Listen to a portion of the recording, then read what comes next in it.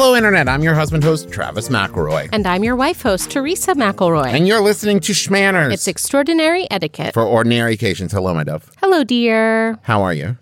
I'm doing well. How are you doing? Well, I just put some nail polish on my hand, and inevitably I'm holding my hand in that way that you're like, you don't have to hold your hand like that.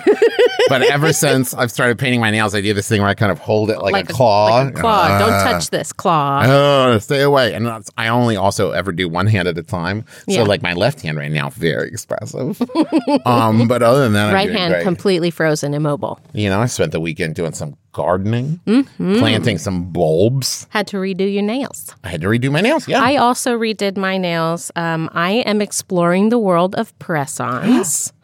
And so, welcome to the world of press-ons.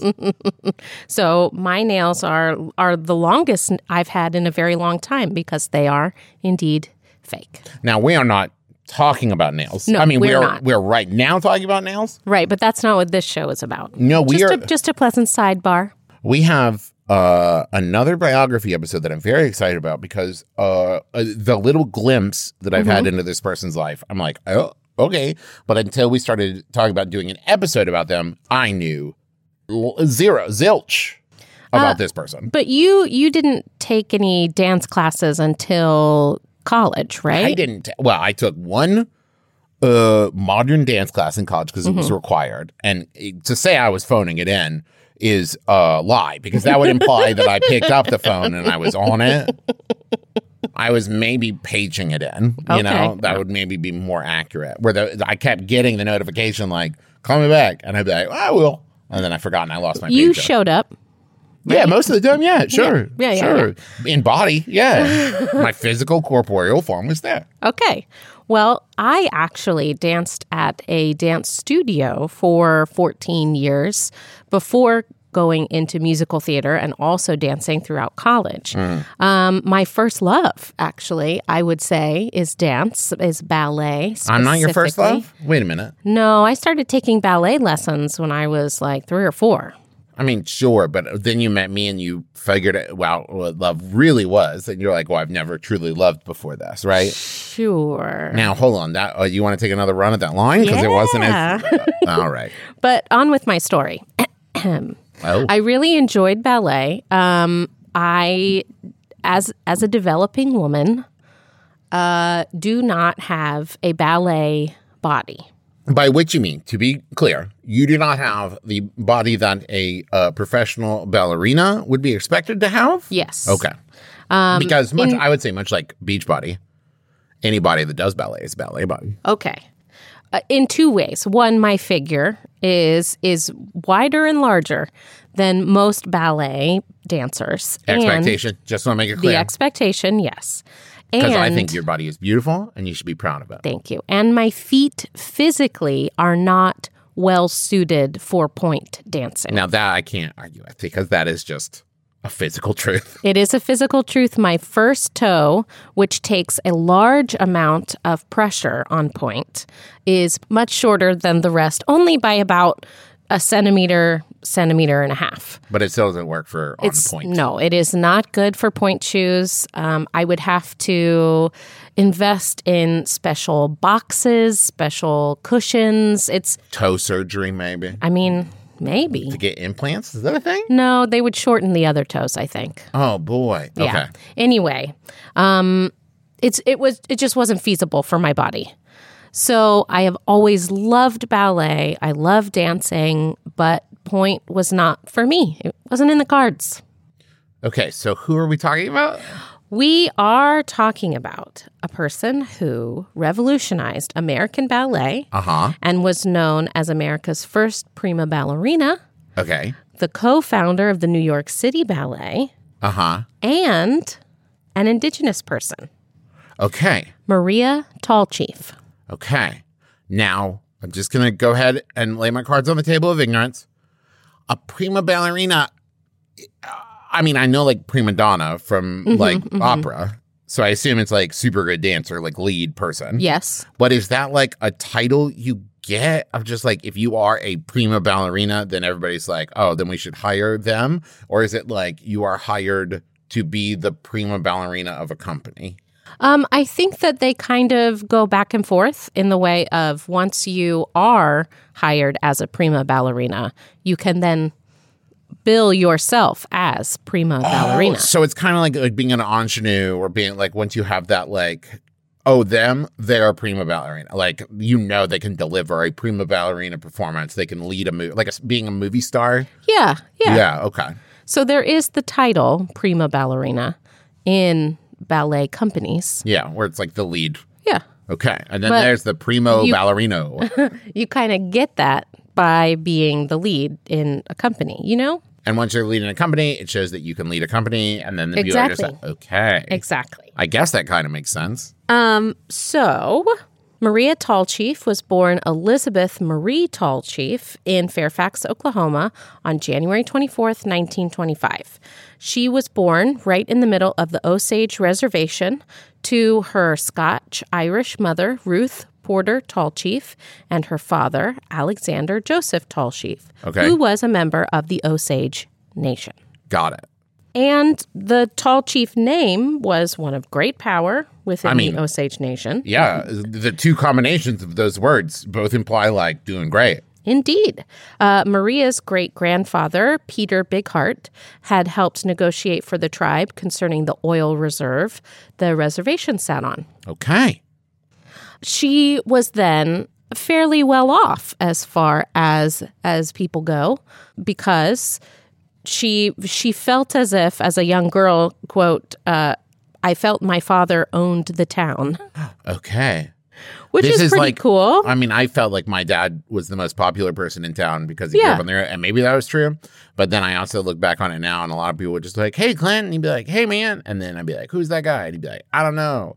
And I'd be like, I don't think my dad knew as many people as I think he did at the time because everyone knew his voice. Oh, okay. And I also don't know that being the most popular man in Huntington is necessarily the like feather in one's cap that I thought it was at the time, but it's neither here nor there.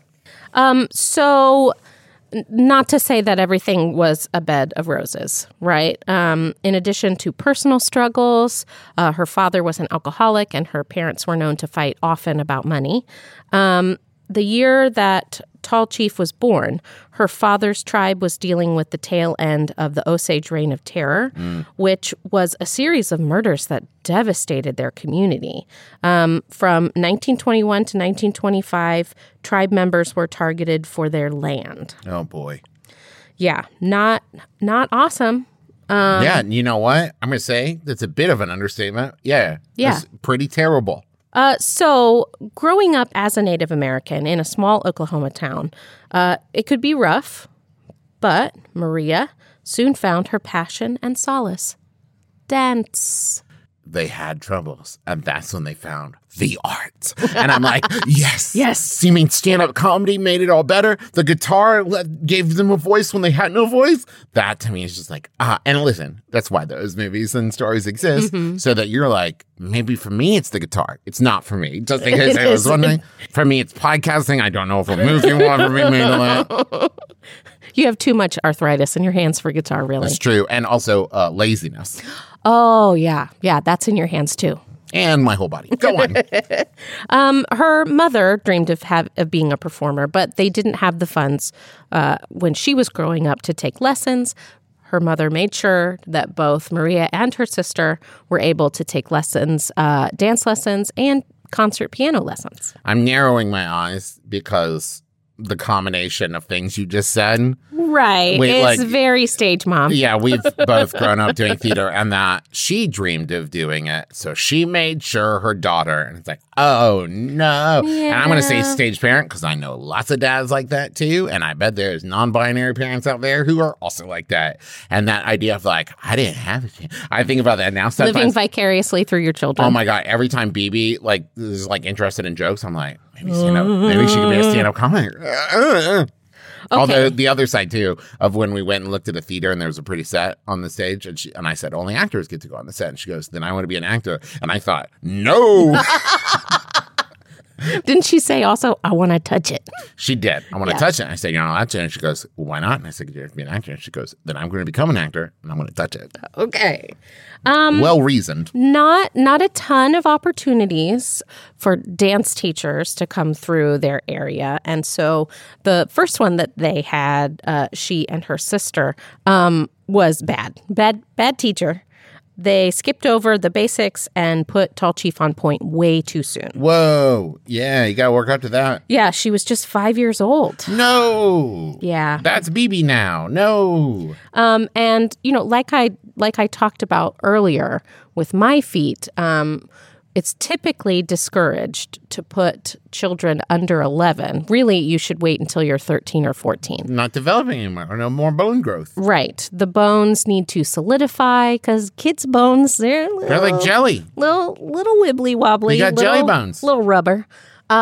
So after you're 11, your bones are typically pretty strong and you have developed the muscle around the bones to be able to support them. You should be able to crush walnuts with your toes. I don't know about that, but I do know that starting early can permanently damage your bones. And thankfully, Maria was not with this company for a long time, with this teacher. And so they moved to LA so that she and her sister could, get better teachers and stuff, more opportunity. Didn't have a plan though. Okay. Kind of just got there, kind of just left and moved to LA. And the story goes that the day they arrived in LA, her mother asked a clerk at a local drugstore if he knew any good dance teachers. Oh boy. A real get off the bus with 10 cents and a dream, right? Yeah. Lucky for them. The clerk was weirdly helpful. Can I just say, I'm a sucker for like a biopic or biopic. Mm-hmm. I can never remember the right way to say it. But that moment where it's just like, well, funny you should mention it, actually. My wife is the lead teacher here in L.A. Okay, go on. He recommended the teacher, Ernest Belcher, who was the father of Marge Champion. Now, you may not have heard, Travis, of Marge Champion. I haven't. But you have definitely seen her. She was the dance model for classic Disney characters like the Blue Fairy in Pinocchio. Yeah. Hyacinth Hippo in The Dance of the Hours. That was the one I was going to say. Yeah, Fantasia. Oh, I love it. Sorry. And Snow White. Get out. Totes. Do you know the interesting fact about Snow White's voice? And I know you do because I've told you before. I do. But tell our listeners. They made her sign. It was our first ever voiceover gig. And they made her sign a contract that said she would never do another voiceover gig because they wanted the voice of Snow White to never be used for commercials or sold as a thing of with the voice of Snow White in a thing. And so they basically signed her to that. But you can hear her voice in one other thing. And it's the song about when you get to Oz and the Wizard of Oz. In one of the If I Only Had a Heart or a Brain or the Courage. Wherefore art thou, Romeo? Yeah, that's the voice of Snow White. Mm-hmm. Uncredited. Right. Because of legality reasons. And I think unpaid for the same reasons. Who knows? But, yeah. Not so much a fun fact. But a true one. Yeah. So, thankfully, this was a great place for Maria. She thrived in this studio, even learned things like tap and Spanish dancing and acrobatics and tumbling and things like that, which, were not her passion like ballet. But good to know because you can incorporate ideas and influences and stuff into other things. So then, here's something that actually often happens. I can't wait to hear what it is. But first, how about a thing you know for our sponsors? Okay.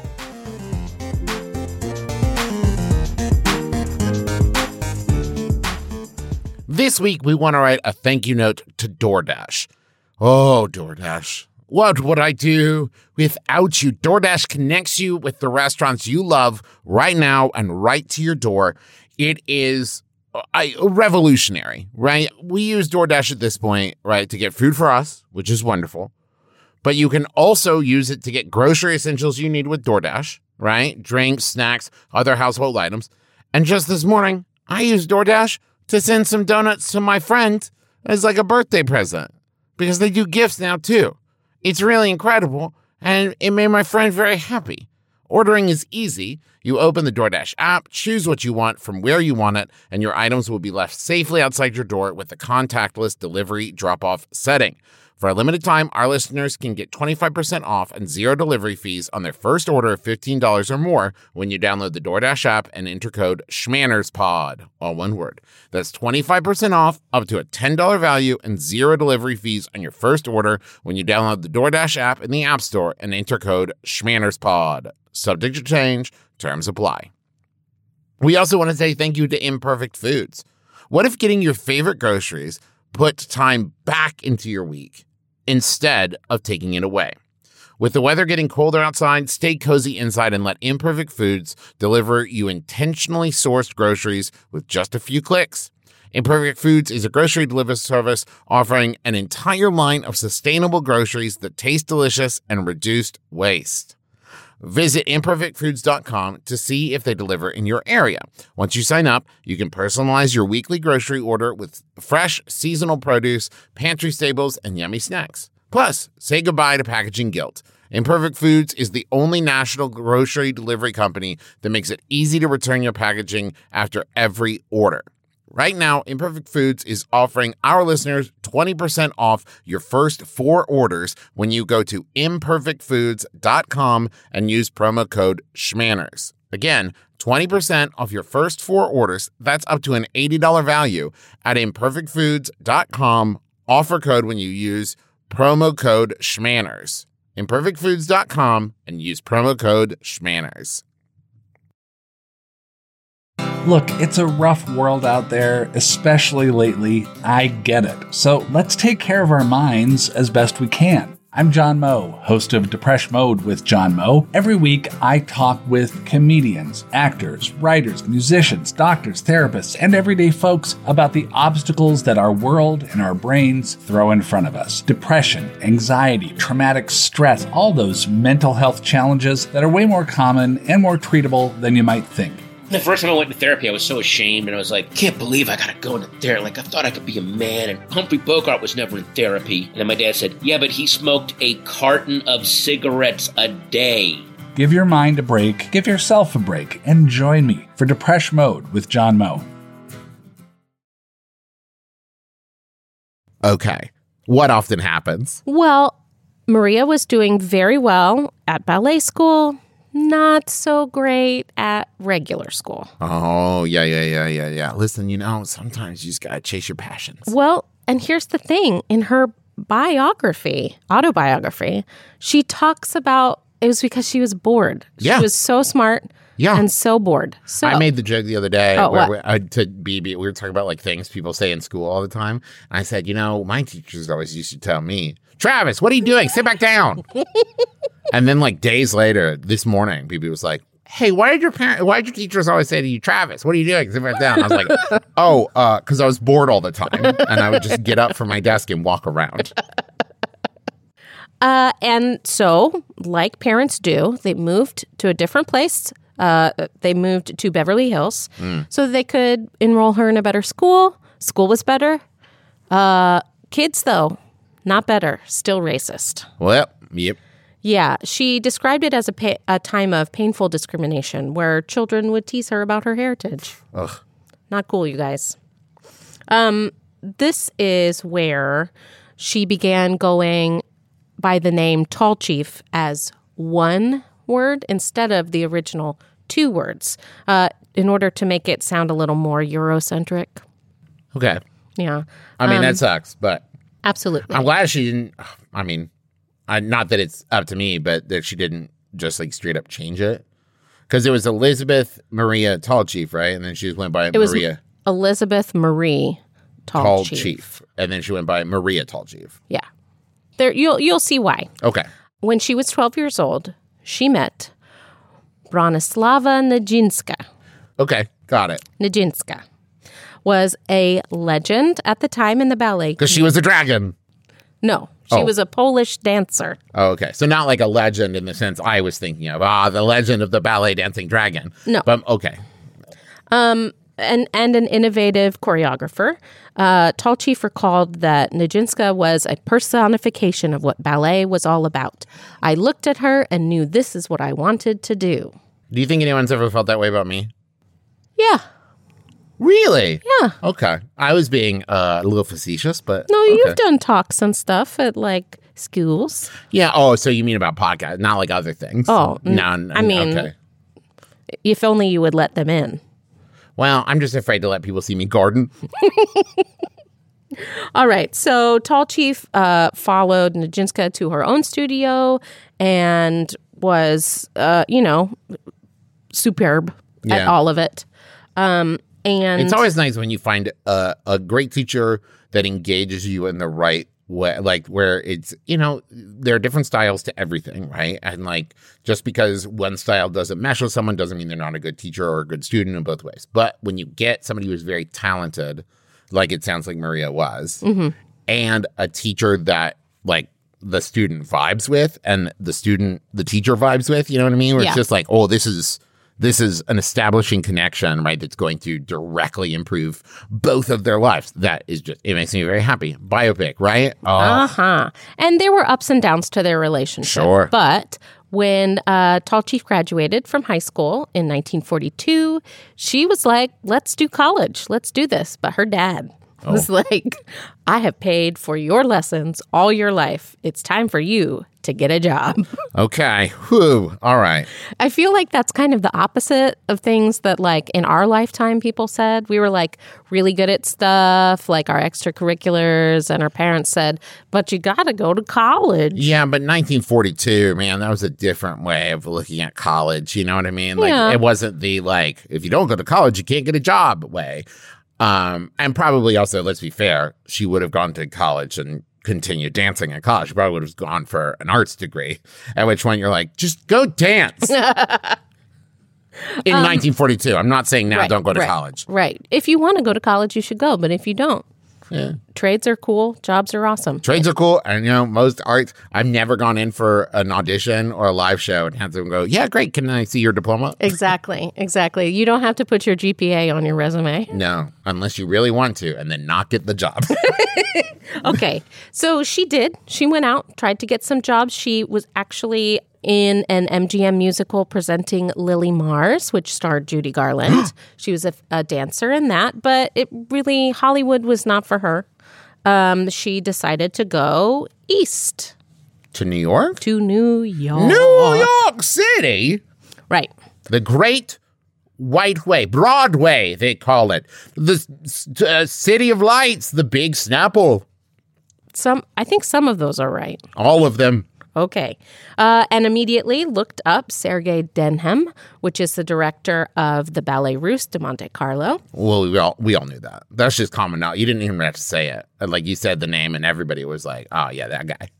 She was a great dancer, and they told her she was a great dancer. But the thing that they really liked about Maria is she had a passport. Okay. All right. Because a lot of the Russian dancers in the company lacked passports, and so they couldn't go on the Canadian tour that had been planned. So she was working with them because she could cross borders. Mm-hmm. She was offered a place along with a $40 a week salary, which in 1942 was awesome. Here in 2021, that's about $678 a week. Oh, not bad. Yeah. Pretty good. Bad. Okay. Not bad. For a 17-year-old? Yeah. Yeah, totally. So there were lots of trials and tribulations of, being relegated to the chorus, then slowly making her way up. Biopic stuff. You can just say biopic stuff. Biopic stuff. Yeah. Bionic stuff. Right. And so You kind of agreed to it and then thought like, wait, why? Wait, did he say bionic? Why did I do that? Anyway, this is where her name changed. And it was actually suggested, like you said, to change the whole thing, to make it actually sound more Russian. Because at the time... Russia was where it was at. Exactly, for ballet. Yeah. So it was suggested maybe Tolchiva, No. But no. She was very proud of her heritage, and so she compromised by changing her name to Maria, right? Which, again, popular name. Sure. At their first 2 months within the Ballet Russe de Monte Carlo, she was in 7 different ballets. It's a lot. Yeah. More than I've been in. That is a lot. She regularly took classes at the School of American Ballet. She did the tours. She, was known for her work ethic and professionalism. But still, like at school, racism plagued her life. Yeah. The Russian dancers in her company made her life very difficult because not only was she of indigenous heritage, but also she wasn't Russian. Yeah. And like we said, we just talked about it, like Russia was where it was at. Yeah. So here comes her big break, 1942.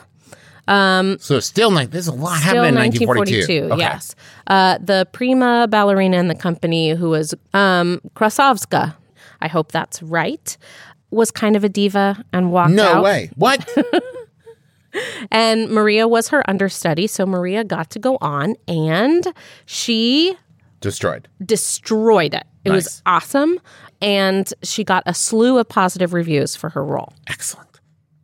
We're on the up. Well, we're on the upswing. Oh, the big break. I love this point in the movie. Yes. Totally on the upswing.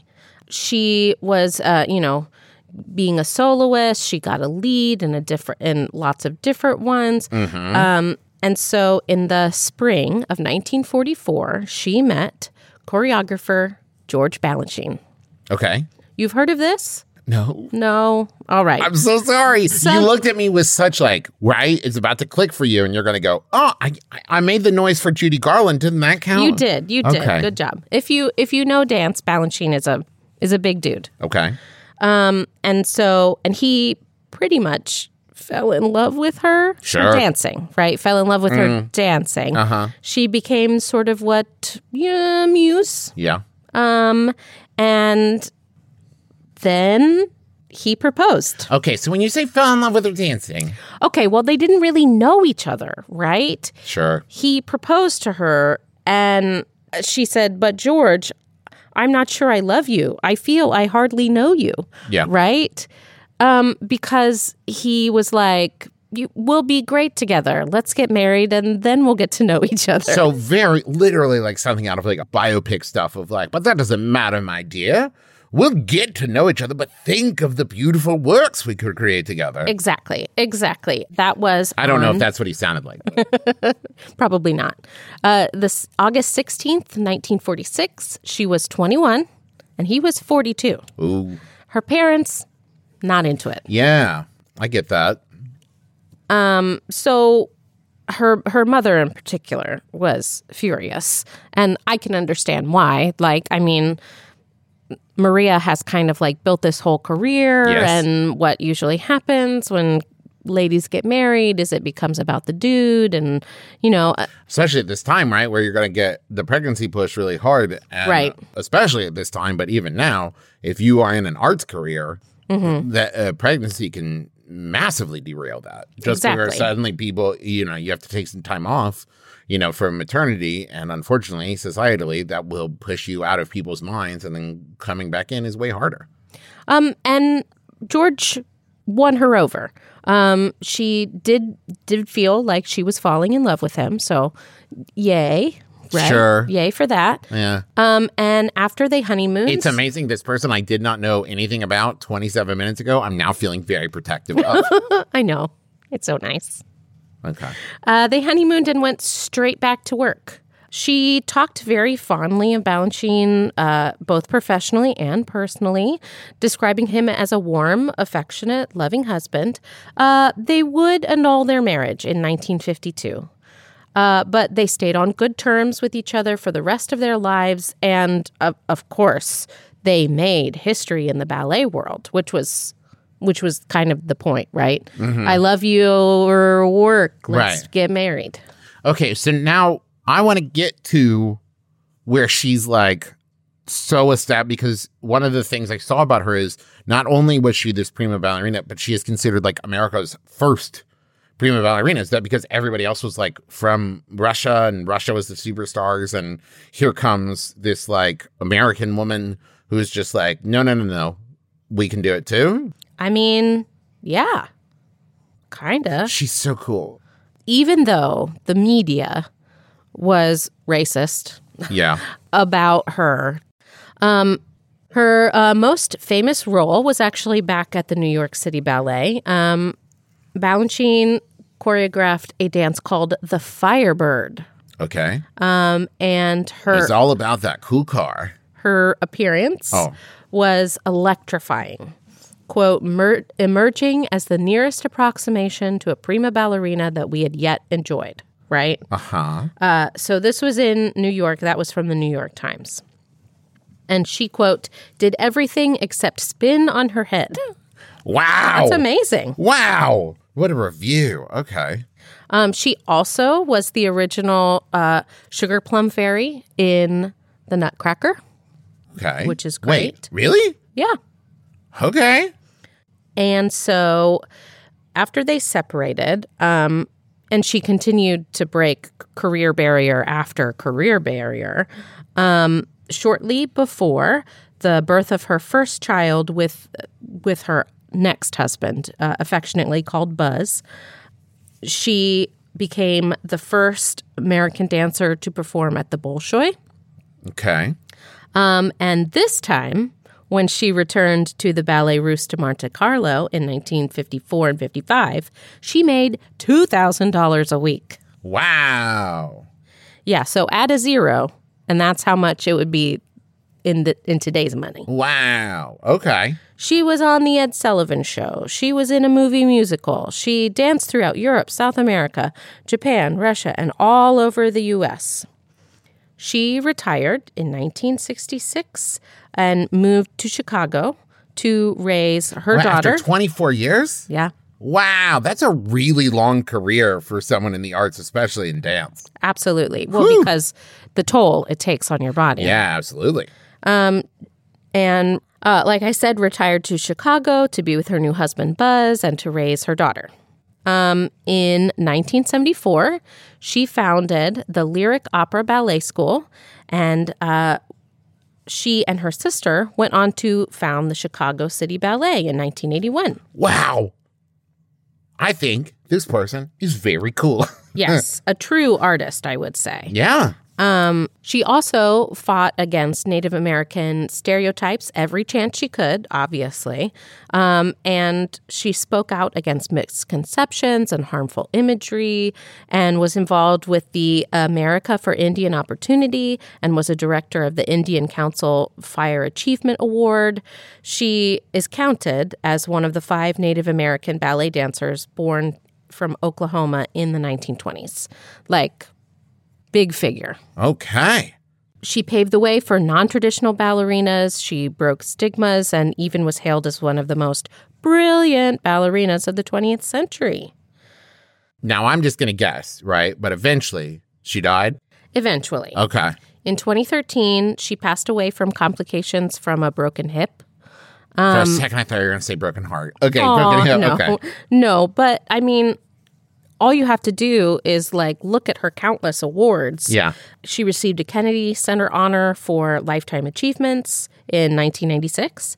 She was inducted into the National Women's Hall of Fame and was named Woman of the Year twice by the Washington Press Club, awarded the American National Medal of Arts by the National Endowment of the Arts, received Chicago History Museum's Making History Award for Distinction in the Performing Arts. I mean, the list goes on and on. So I think that other than the beautiful dancing, Maria Tallchief left us with a legacy of like class and elegance and ethnic pride, right? Yeah, and also being able to like shed whatever preconceptions of like where art comes from and where artists come from and what the artist is supposed to look like, right? That's amazing. She talks about her roots in her autobiography, saying, I think it is an innate quality that Indians have to dance.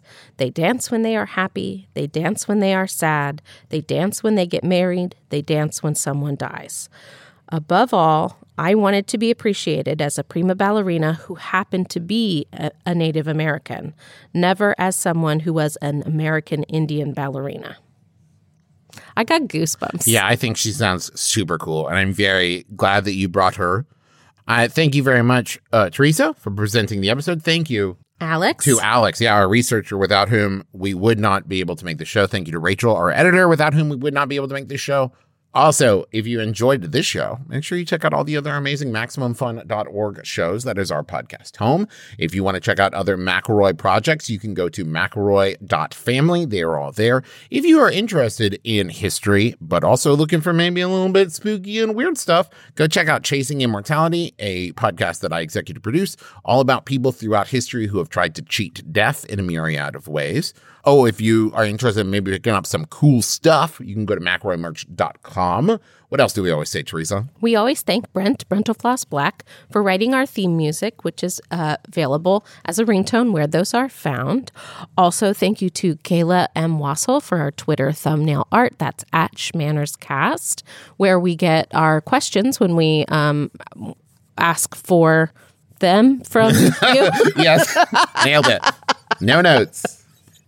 And thank you to Bruja Betty Pennant Photography for the cover picture of our fan-run Facebook page, Schmanners Fanners. If you love to give and get excellent advice from other fans, go ahead and join that group. And that's going to do it for us. So join us again next week. No RSVP required. You've been listening to Schmanners. Schmanners. Get it.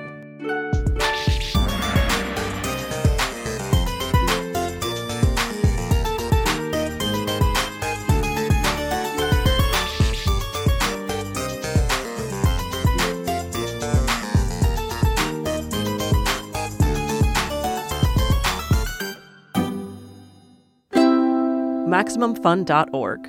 Comedy and culture. Artist owned. Audience supported. You're in the theater. The lights go down.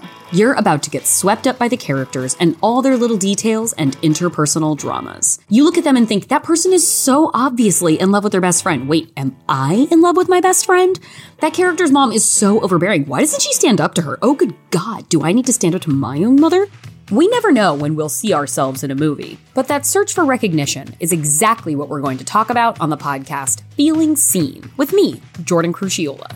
Each episode, we'll bring in a guest to talk about the films that they see themselves in, and also the ways that movies have fallen short. So join me every Thursday for the Feeling Seen podcast here on Maximum Fun, or wherever you find your podcasts.